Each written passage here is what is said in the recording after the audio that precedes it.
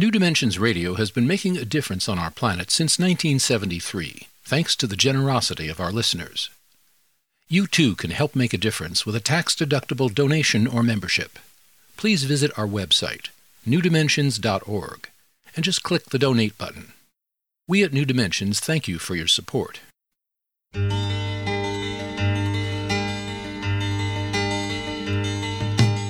It is only through a change in human consciousness that the world will be transformed. The personal and the planetary are connected. As we expand our awareness of mind, body, psyche, and spirit, and bring that awareness actively into the world, so also will the world be changed. This is our quest as we explore new dimensions.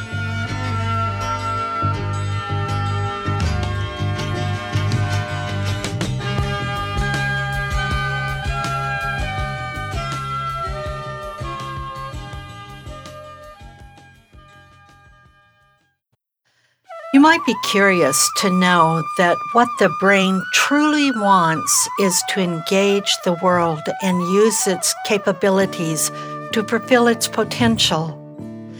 It wants us to thrive, to love, to enjoy ourselves at all levels, including body, heart, mind, and spirit. Our bodies are surviving longer than ever before, but what good is an extended lifespan if your brain can't go the distance? So we might ask ourselves, how may we increase the health of our brains in order to be smarter, healthier, and more emotionally resilient? Today we'll be exploring these questions and more with our guest, Dr. Brant Cortright. Brant Cortright is a clinical psychologist and professor of psychology at California Institute of Integral Studies. His consulting practice specializes in cutting-edge brain health and neuroscience-informed depth therapy. He's the author of Psychotherapy and Spirit, Theory and Practice in Transpersonal Psychotherapy. Also, Integral Psychology, Yoga, Growth, and Opening the Heart, and the Neurogenesis Diet and Lifestyle, Upgrade Your Brain, Upgrade Your Life. Join us for the next hour as we explore improving our brain's health with our guest, Dr. Brant Cortright. I'm Justine Willis-Toms. I'll be your host. Welcome to New Dimensions. Brant, welcome. I'm glad to be here. Thank you. I'm glad to have you. I know that you have stated that you're not a researcher per se, but you teach neuroscience on the graduate level, and your motivation seems to be to accumulate the data and articles and essays from scientific journals and make those more available to the general public. Is that correct? That's right. I think of neuroscience as being just too important to be left to the neuroscientists, that the implications for the new neuroscience discoveries are immense for everybody. As a psychologist, I've often thought that psychology is way too important to be left to psychologists. We all need it. And it's the same with neuroscience. I think that the discoveries are so important that we all need to know them. So you use the term neurogenesis in the title of your book. So tell us, what is neurogenesis? Good. So neurogenesis is the process of making new brain cells. The brain giving birth to new brain cells. Now, it used to be thought, up until just 16, 17 years ago, that the brain stopped growing new brain cells when we were in our early 20s. And after that, it was just a long, slow slide into decrepitude. And then they discovered that's wrong. Actually, the brain makes new brain cells throughout our entire life. Now, there's a slowdown in middle age and a plateauing, and a further slowdown in old age and a plateauing. But now they've discovered that you can actually increase those slowdown and plateaus and have the brain be producing new brain cells with big effects, quite big effects on cognition, on emotional resilience, on immunity. So that's what this book is about. It's really about how to get the brain operating at a higher level than it is now. So there's a whole industry right now, a brain health industry, I'd call it. So is there a formula or a pattern that we can plug into? Is there a pill we can take? That's what we all would love. Okay, the right pill or the right supplement or whatever it is. That's right. I think when it comes to the brain, nothing is simple. There's no one magic bullet for the whole brain. That the approach of this book is a holistic approach, an integral approach. So we're really looking at body, heart, mind, spirit. That all of our consciousness comes through the brain. Everything we experience through the brain. And much of the neuroscience literature, I think, reduces the brain to just physical processes. And if we look at the whole of human consciousness, all of our body, heart, mind, spiritual dimensions of being, it all comes through our brain. And there is some current neuroscience research now, which is finally starting to include spirit, which is opening up our understandings rather than having this materialistic, reductionistic view of the brain as this physical thing in which imagination and love and desire get somehow quantified. And it's sort of like trying to pour the contents of consciousness into a chemical beaker. I mean, much of the neuroscience literature is the brain is just a pale reflection of what actually is there. And so this book attempts to really open up the neuroscience literature to the larger dimensions of consciousness as well. Now, you just made the statement that all experience comes through the brain. So what if we put our finger on a hot stove? Mm. Now, can you describe how, and it burns, and so we pull our finger back. That goes through the brain? That's right. The nerve endings on the end of our finger go up to our brain very quickly. The brain goes, ouch, and tells another part of the brain, move your hand, and it happens so fast that it happens without thought. But that's right, it all goes through the brain. Probably the only thing that doesn't go through the brain is out-of-body experiences. But even then, the memory of them would go through the brain. So that's in the realm of parapsychology, or Yes. people who have died and who on the, let's say, surgery, and then they report seeing things that happened that they couldn't have known except out of the body. That's right. Yeah. That's right. Although still the recording has to happen in the body. I see. Yeah. Okay.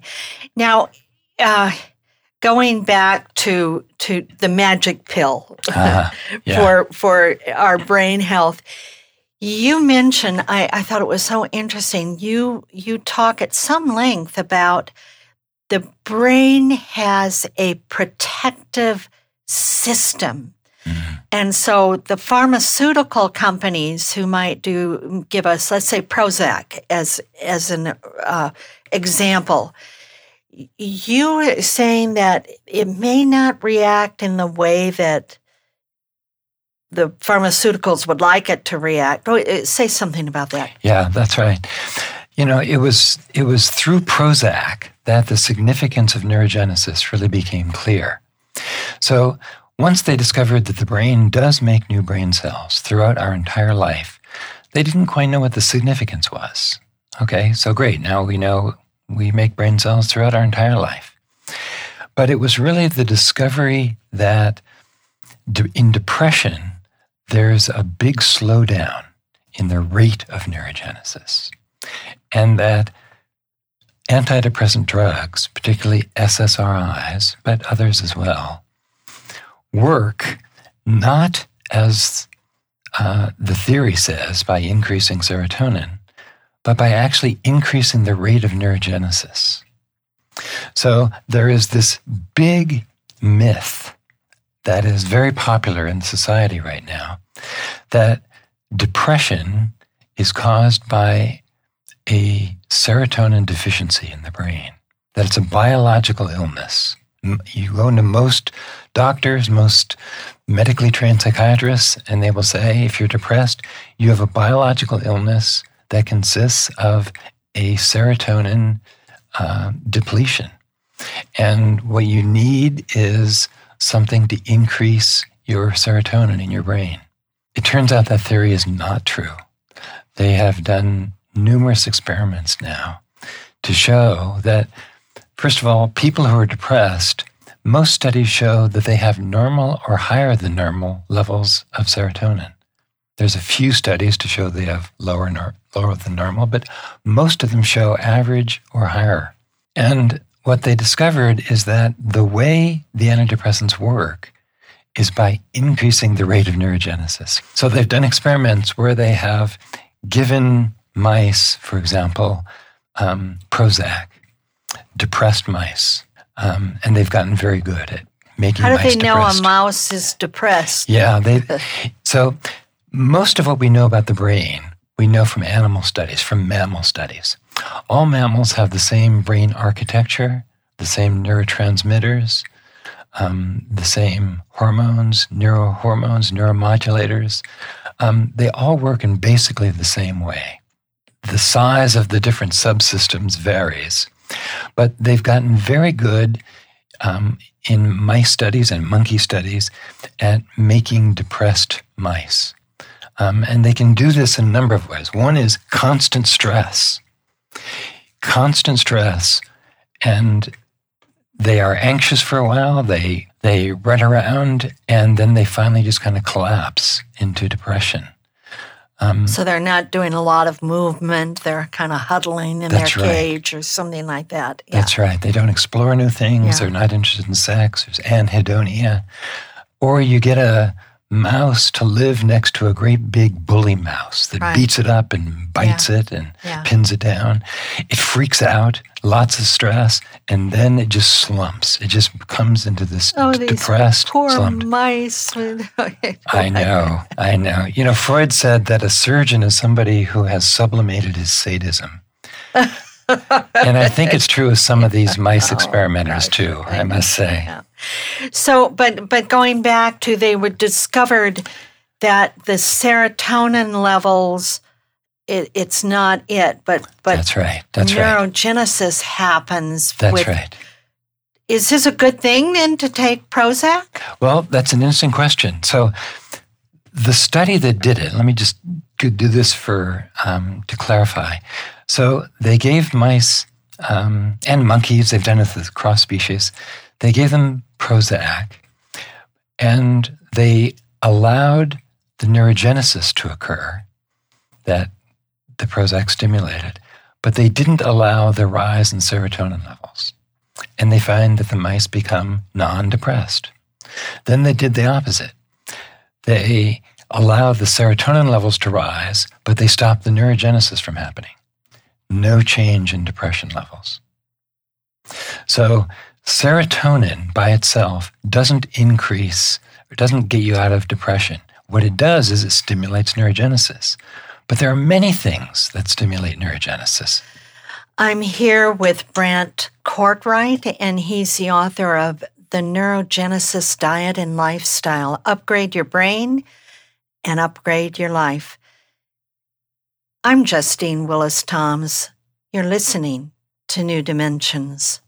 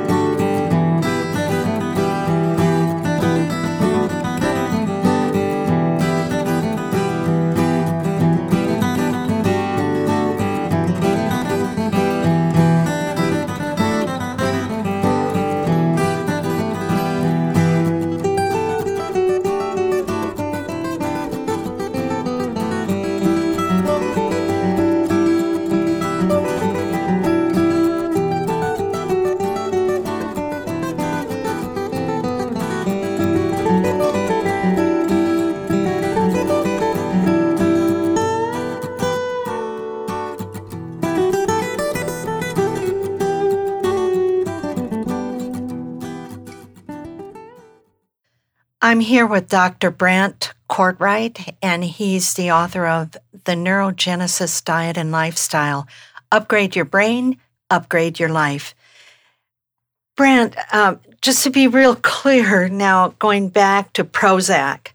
So is that something we would want to take if we're depressed? And would that help us enjoy some neurogenesis? That's a very good question. My own personal feeling is that Prozac is way overprescribed right now. Right now, 1/4 of American women between the ages of 20 and 45 are on an SSRI, something like Prozac. Doesn't something seem wrong with that picture, that 1/4 of American women are taking this? The problem with Prozac and the other SSRIs and other antidepressants is that they have side effects, for one thing. Loss of libido occurs in most people, and that's depressing in itself, loss of your sex drive. And they also work in less than 50% of the people. So for some people, probably antidepressants are just the thing that's needed. But there are many other ways of increasing neurogenesis that don't have side effects and which actually increase neurogenesis along the entire length of the hippocampus. And so have both cognitive as well as emotional boosts along with it. So, all right, now you've brought up something else here, and I know you've devoted some attention to it. We all kind of understand about the triune brain, about the reptilian stem, and then the limbic or the mammalian brain, and then that's covered by the neocortex. And then some even think of the prefrontal part of the neocortex is the fourth brain. So, all of this brain system. But we don't hear very much about the hippocampus. And I've just found that fascinating to read about the hippocampus. So why is it important? Yeah, good. So the hippocampus is where new brain cells are created. And the hippocampus is this crescent moon-shaped structure. There's actually one on each side of the brain. We have 2 hippocampi, but it's usually referred to in the singular. And one part of that crescent moon goes into the cognitive parts of our brain and is responsible for processing new memories. The other part of the hippocampus goes into the emotional part of our brain and is involved in emotion regulation, particularly the regulation of stress and depression. So when neurogenesis slows down, we get cognitive problems, we get memory decline, memory deficits, we get emotional difficulties, we get stress, we get anxiety, fears, and we get depression. In Alzheimer's, the hippocampus is losing massive amounts of neurons, and the person can't make new memories. The whole ego structure, the whole self structure is really, it hinges on memory. Our whole executive function, our identity really hinges on memory, our capacity to make new memories. And so when that goes, it's like everything else begins to go. So if you're going to have a part of the brain that renews itself, the hippocampus is the exact part you'd like to have renewing itself. Okay, so, all right, now we're going to get into, I can hear our listeners saying, okay, how can I help that out? How can I help it create new brain cells and not die out? And so what do we do? That's right. And I know that you approach this, as you said earlier, in a more holistic way, not just with a pill or with a computer game or something like that, but you look at it in a more holistic way. That's right. So increasing neurogenesis, it turns out, results in cognitive enhancement, in a rapid learning of new things. It results in protection from stress, anxiety, and depression. So they did this one interesting experiment where they gave mice what they called an enriched environment. I would call it a holistic treatment, but they called it an enriched environment. And in this enriched environment, they gave them a really good diet. They gave them running wheels to exercise on. They gave them lots of new areas, novel areas to explore. They gave them nesting materials. They gave them other friendly mice to play with and mate with. And they found that they increased their rate of neurogenesis by 5 times. And these high neurogenesis rate mice they weren't quite super mice, but they had big cognitive and emotional advantages over their normal neurogenesis rate peers. And so that's what we're trying to do in this book. You know, most people think of the brain as either you've got a healthy brain or an unhealthy brain.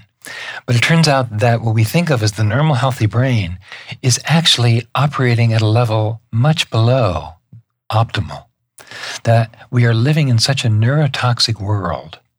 There are so many assaults that our brain is taking in, and neurogenesis is slowed down in so many ways that almost all of us are operating well below our capacity. So this is really about bringing the brain up to a higher level than it is now. So, Brant, if we wanted to know where we are in our neurogenesis, are we at a better capacity or not? Is there a way to test it? Is there an fMRI, like functional MRI, or is there some way to test it? Is there some way to test that we're not going into Alzheimer's or dementia? Yeah, right now, the brain imaging studies are not to the point of being able to say your rate of neurogenesis. It's only on autopsy that they can do that right now. So with the mice, it's that once they're dead, they cut open the brain and they actually look at the physical brain. That's right. The structures are so small, they can't get it on neuroimaging So that's yet. not a viable way for us to know, right? That's why most of what we know about the brain, we know from animal studies. Yeah. However, you can tell partly by how you feel. If you're depressed, you probably have a low rate of neurogenesis. If you are anxious and chronically stressed, you probably have a lower rate of neurogenesis. If you're having memory problems, you probably have a lower rate of neurogenesis. So how you feel is a big indicator of your rate of neurogenesis. So it turns out the rate of neurogenesis can increase 5 times when you're young, when you're middle-aged, even in late middle age. And when you're in old age, the rate of neurogenesis can increase 3 to 5 times with big changes in cognition, memory, and emotional stability. So what do we do to increase that rate? Good. That's the $1 million question. Right, exactly. So it turns out that any one thing we do may be very effective on one half of the hippocampus or the other half, or maybe both. But when we only do one thing, like running, for example, aerobic exercise is one of the best things you can do. Any kind of aerobic exercise. Aerobic exercise means you breathe hard. Anything gets your heart rate going. So swimming, biking, walking fast, running, fast dancing, whatever. The brain takes off with new brain cells in that. However, about half of them die very soon. Half of them are pruned away. But then there are other things that serve to keep these new brain cells alive. So it's not a matter of just creating new brain cells. It's a matter of keeping them alive. Exactly. Because they create and then there's always a pruning going on, isn't there? There's some creation, some are being pruned away. And so how do we keep them? That's right. These good ones that... Right. So that's why a holistic program is important. Body, heart, mind, spirit. So this enriched environment for the mice, it turns out that certain things in their environment kept new brain cells alive, and other things stimulated the growth of new brain cells. And certain things increase the rate of neurogenesis on one part of the hippocampus, but not the other. So it's this total body, heart, mind, spirit approach. So the first part, in terms of the body and diet, it turns out there's a lot of nutrients that increase our rate of neurogenesis. Some of these increase the birth of new brain cells, and some of these keep new brain cells alive. So one of the most powerful supplements you can take or things you can eat is omega-3 fatty acids from cold water fish. The brain is made up of about 2/3 fat. And of that, about 1/3 of it is DHA. And DHA is one of the 3 omega-3 fatty acids. So if you want to build a new high-end house, you want to use good materials. You don't want to use rotting wood. So to build a better brain, one thing we need to be doing is eating lots of healthy fats.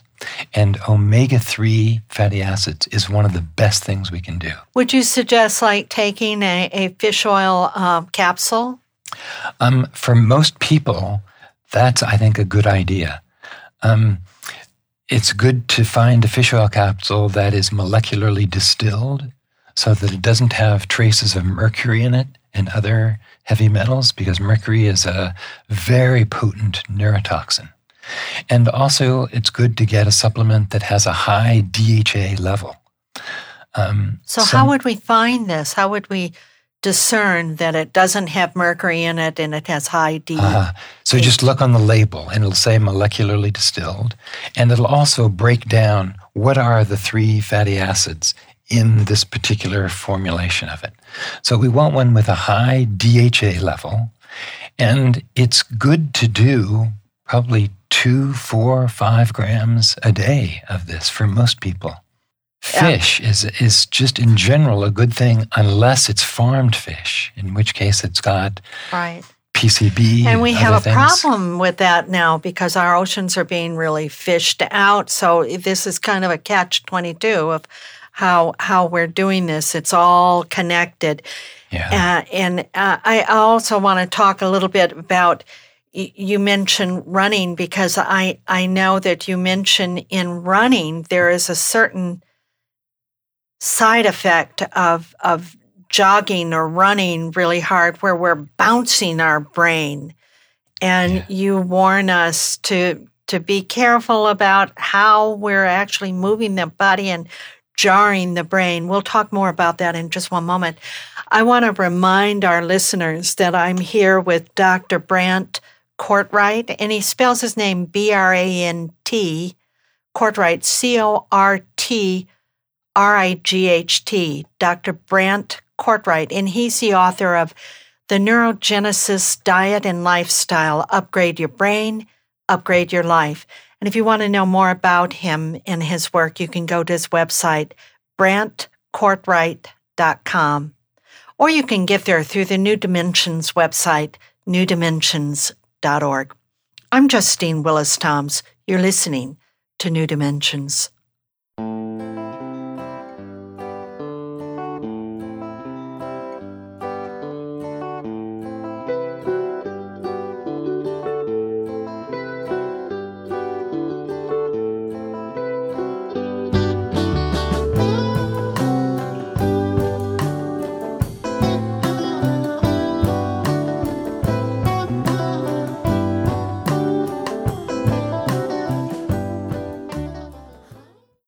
I'm here with Dr. Brant Cortright, and he's the author of The Neurogenesis Diet and Lifestyle, Upgrade Your Brain, Upgrade Your Life.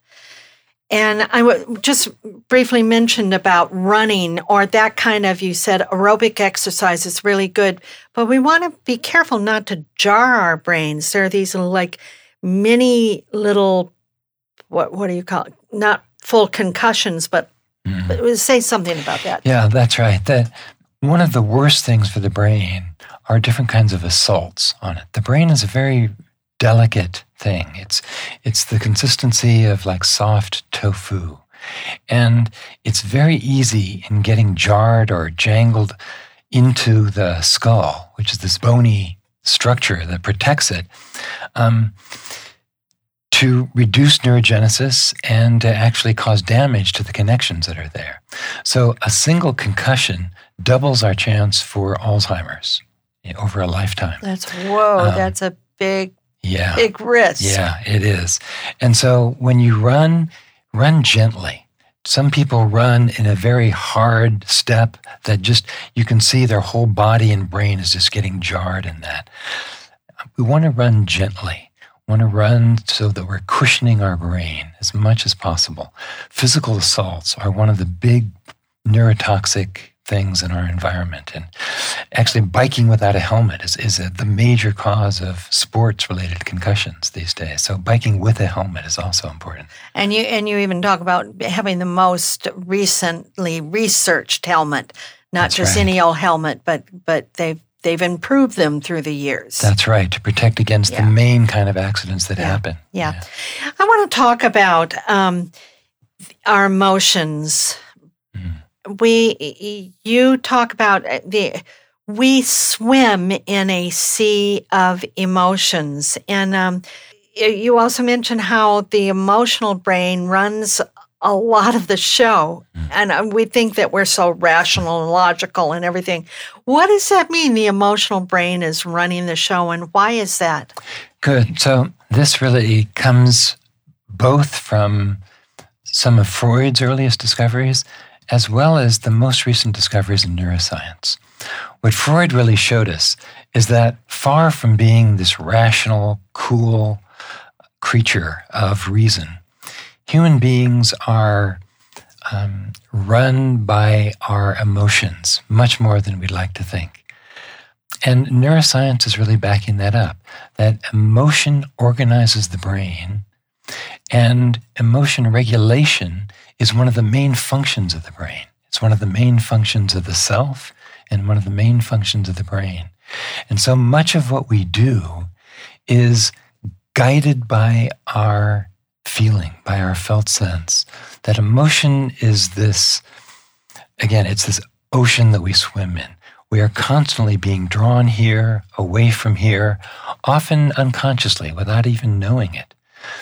There's an emotional dimension and depth to our experience that as we tune into it, we begin to realize just how much we are being guided and informed by emotion. Now, I think you mentioned in your research that we have so much information coming at us at any one time. We're just saying, it's really, we're bombarded.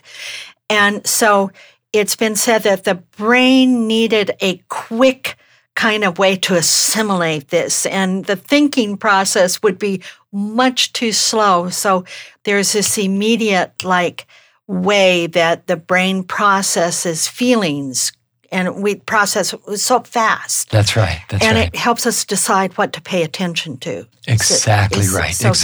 That out of this vast stream of information pouring into us, emotion tells us what to pay attention to, how to pay attention to it, and what to do about it. That it's a method of a quick evaluation. It's a form of information, a kind of information that we don't get in any other way. Neuroscientists have discovered that people with a particular sort of brain injury where they don't feel emotion end up at a huge disadvantage in their lives.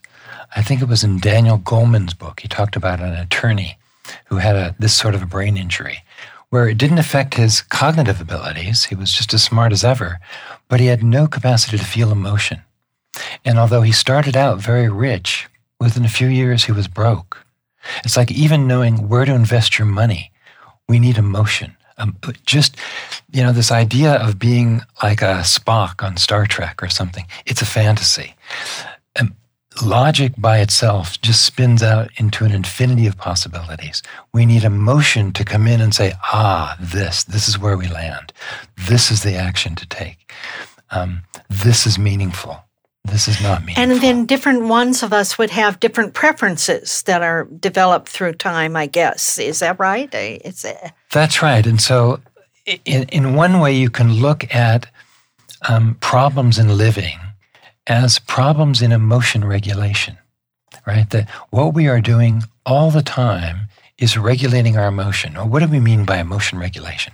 Emotion regulation is the process of acting in ways that make us feel good or better or reduce feeling bad. Okay? So unskillful emotion regulation leads to pain and suffering. Let me give you a simple example. The alcoholic. The alcoholic wakes up in the morning, feels terrible, and says, I want to feel better, and so has a drink. Temporarily, they do feel better, or at least they feel less bad, but pretty soon that drinking leads to making decisions and acting in ways that feel even worse. That's a simple example of poor or unskillful emotion regulation. Everything we do from the moment we wake up is guided by emotion regulation, trying to feel better or less bad. I wake up and I feel like just staying in bed because it feels so good, but getting fired from my job would feel terrible. So I get out of bed and I jump in and I take a shower because going to work and smelling bad would feel bad. And so I take a shower and then I eat breakfast because I want to have a good blood sugar. Or I don't eat breakfast because I'm trying to lose weight. It's like everything we do, it's guided by wanting to feel better and trying to reduce feeling bad. And in some ways, what psychotherapy is, it's a process of learning increasingly skillful ways of regulating our emotion.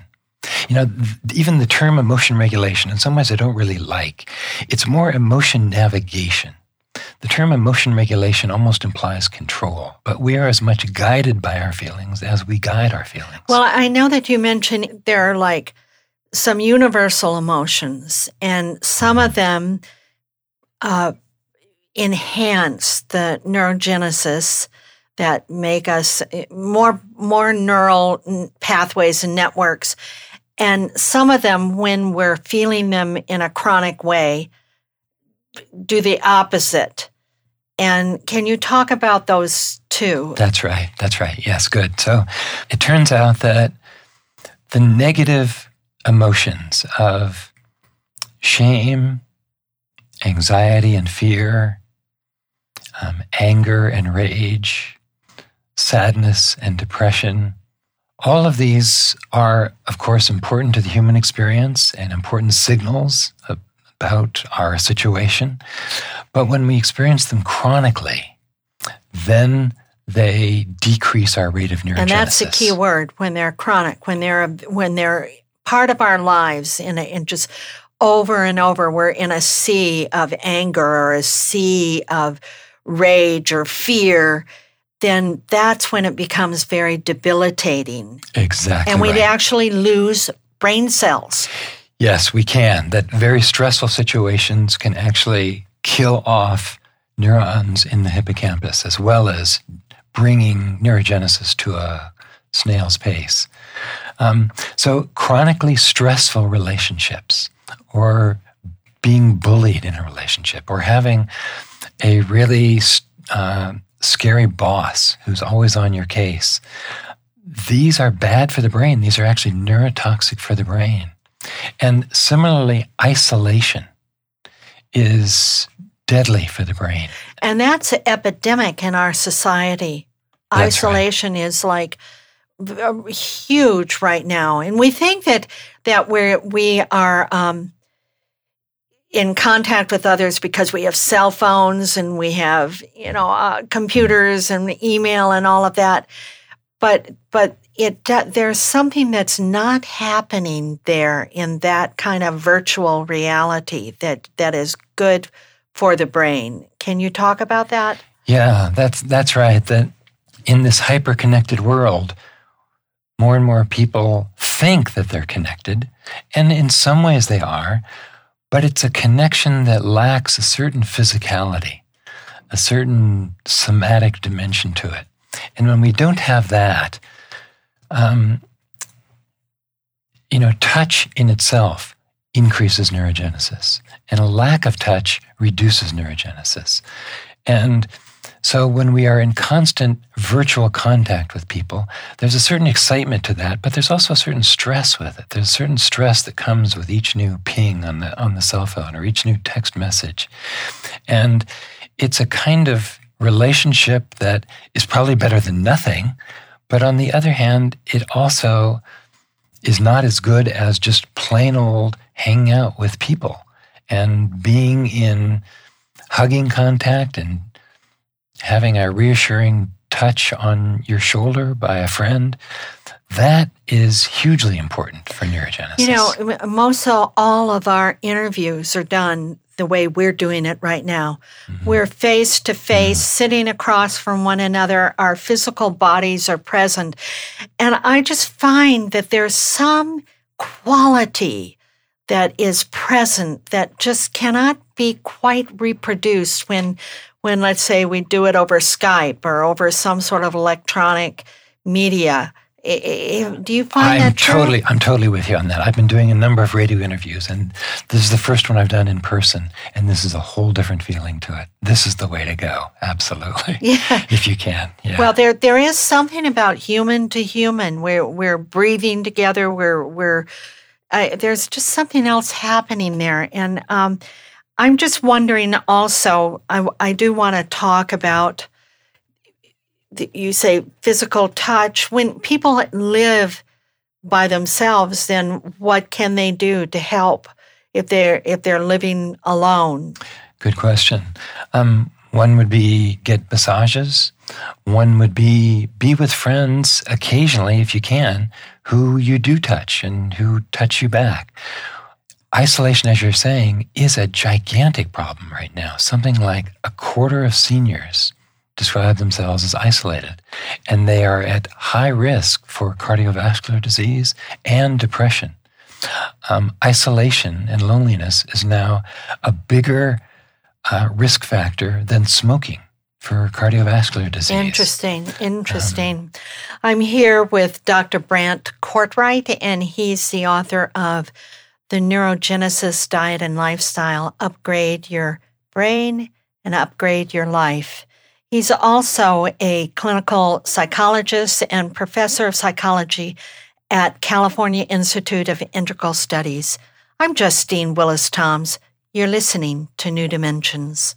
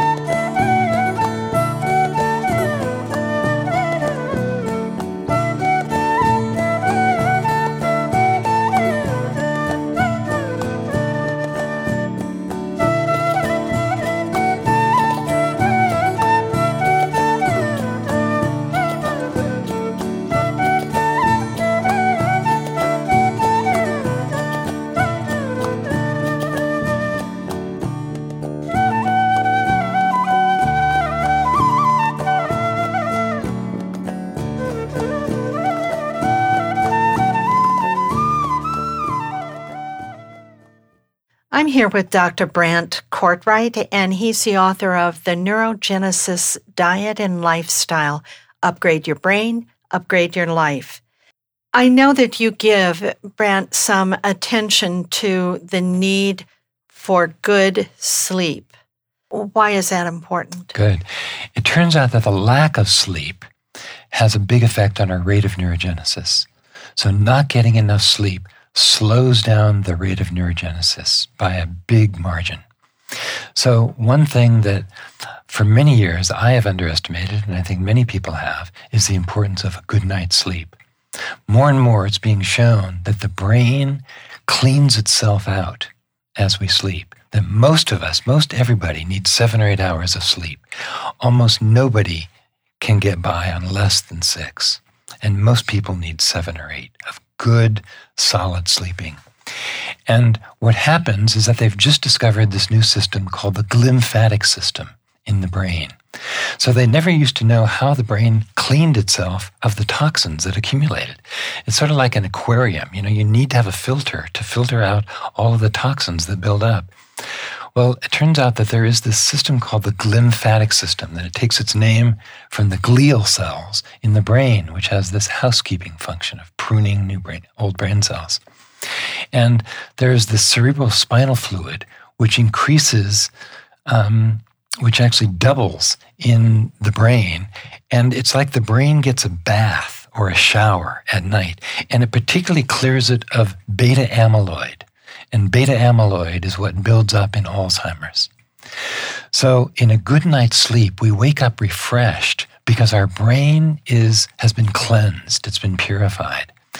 And you know how when you don't get a good night's sleep, you wake up, you take a shower, and even afterward, you feel like you haven't had a shower. You still feel dirty. Well, that's the brain toxins. It's like your brain has not had a chance to clear out that debris. So getting a good night's sleep both increases the melatonin in the brain, which increases neurogenesis, and it decreases the stress hormones, which also has an elevating effect on neurogenesis. And just by itself, it increases our rate of neurogenesis. You know, it reminds me when you said beta amyloids, which are what's present with Alzheimer's brains. And there was a fascinating piece of research that you mentioned in your book about these nuns who were teachers. And they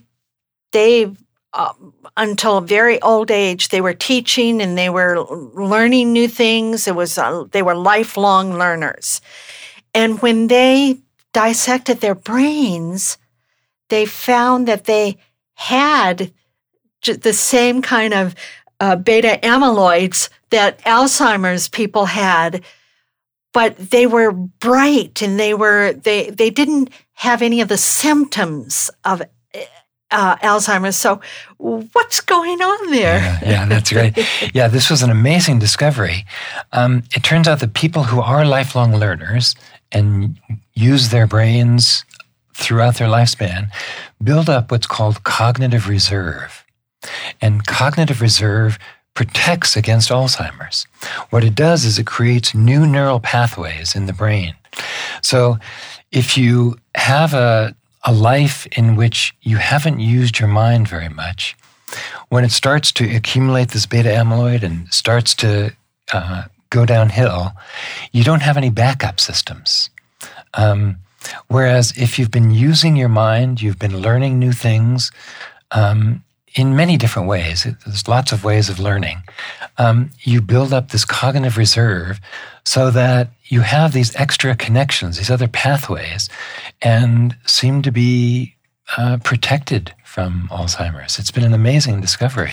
And I think that you mentioned in the research that even when and if Alzheimer's does set in, the rate of being in that state is much shorter and death comes much quicker. You're not like years and years in this decline, but it just sort of, all right, it happens, but it's much faster. And I think that we would all want that rather than being in this long, prolonged state of dementia. Right. Exactly right. Yeah.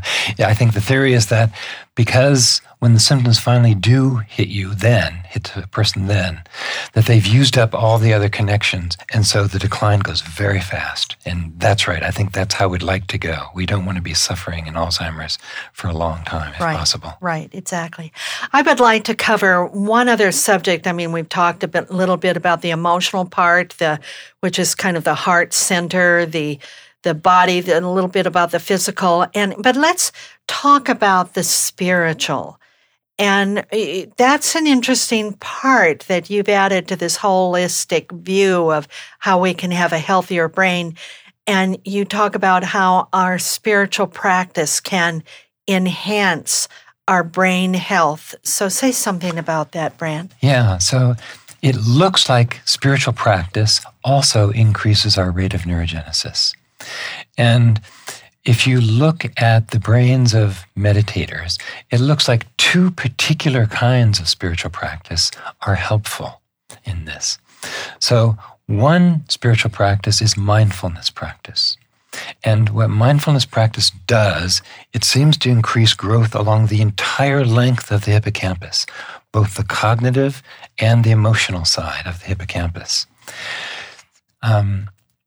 Being in the here and now, paying attention to the moment by moment arising of experience is very good exercise for the brain and stimulating, it looks like, of the hippocampus, of neurogenesis. The other practice seems to be heart-opening practices, devotional love practices, devotional prayer, compassion practices. These also seem to increase the neurogenesis rate along the entire axis of the hippocampus. And so it looks like spiritual practice is one of the very best things we can do to keep our brains sharp and alive.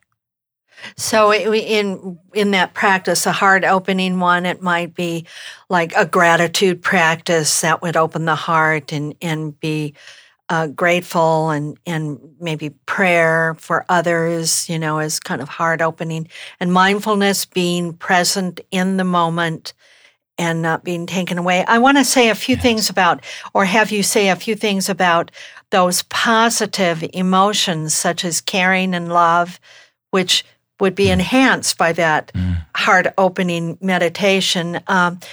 And also we talked about lifelong learning, and the other positive one is keeping our interest and excitement. You talked about the mice in having a good environment where there's lots to play with and lots of new tunnels to explore and that sort of thing. That's kind of keeping that cognitive excitement.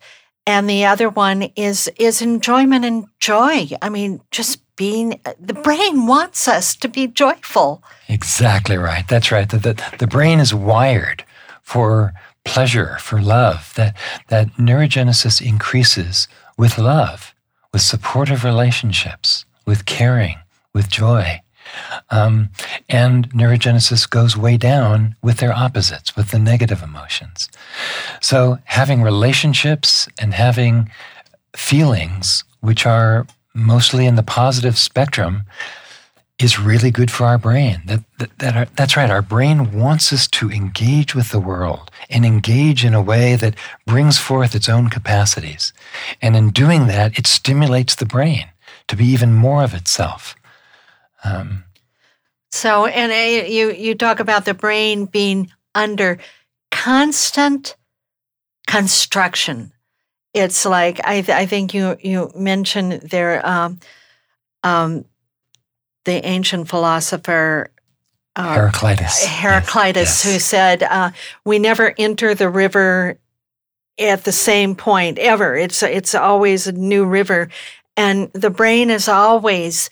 It's not a static thing. It's just always new. It's a new cells are being formed, new pathways, and then those old ones are being pruned away. And it's just this massive action and activity. That's exactly right. The brain is always in movement.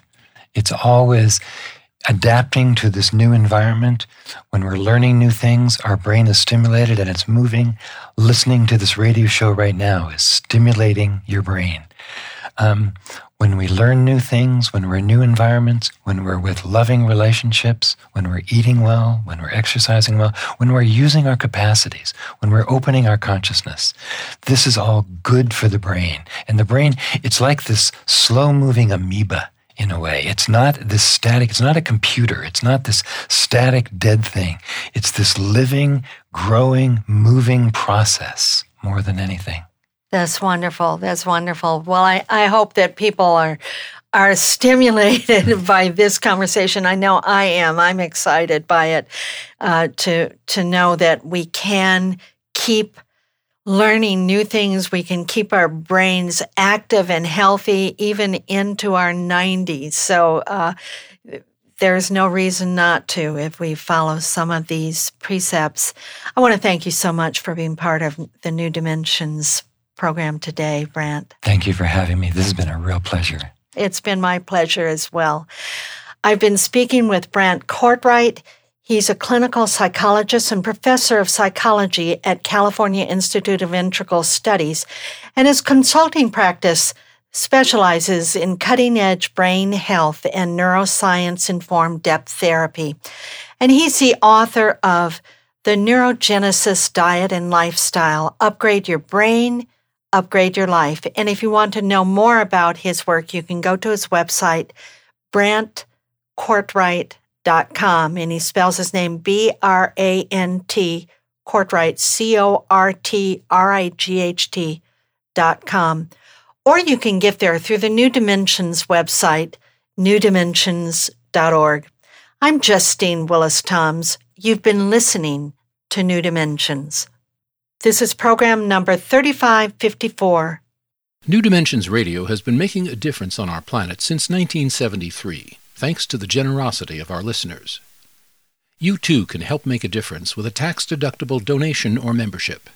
Please visit our website, newdimensions.org, and just click the Donate button. You can also subscribe to our free weekly podcasts and find over 1,000 hours of audio dialogues in our searchable archive. New Dimensions is produced by New Dimensions Radio in Santa Rosa, California, USA. Our executive producer is Justine Willis-Toms. Our post-production editor is Lou Judson. For over 4 decades, New Dimensions has been producing weekly conversations at the leading edge. We sincerely thank all of you who have supported us by being members of Friends of New Dimensions, as well as members of our affiliate stations. My name is Dan Drayson. On behalf of everyone at New Dimensions, whose endeavors make this program possible, I'm wishing you well. New Dimensions Radio is an independent producer supported by listener contributions. To find out more about the program you've just heard, to subscribe to our free weekly newsletter and our New Dimensions and New Dimensions Cafe podcasts, and to access thousands of other programs in the New Dimensions archive, please visit our website, newdimensions.org. That's newdimensions.org. Or call us at 707-468-5215. That's 707-468-5215. Please join us next time as we explore New Dimensions.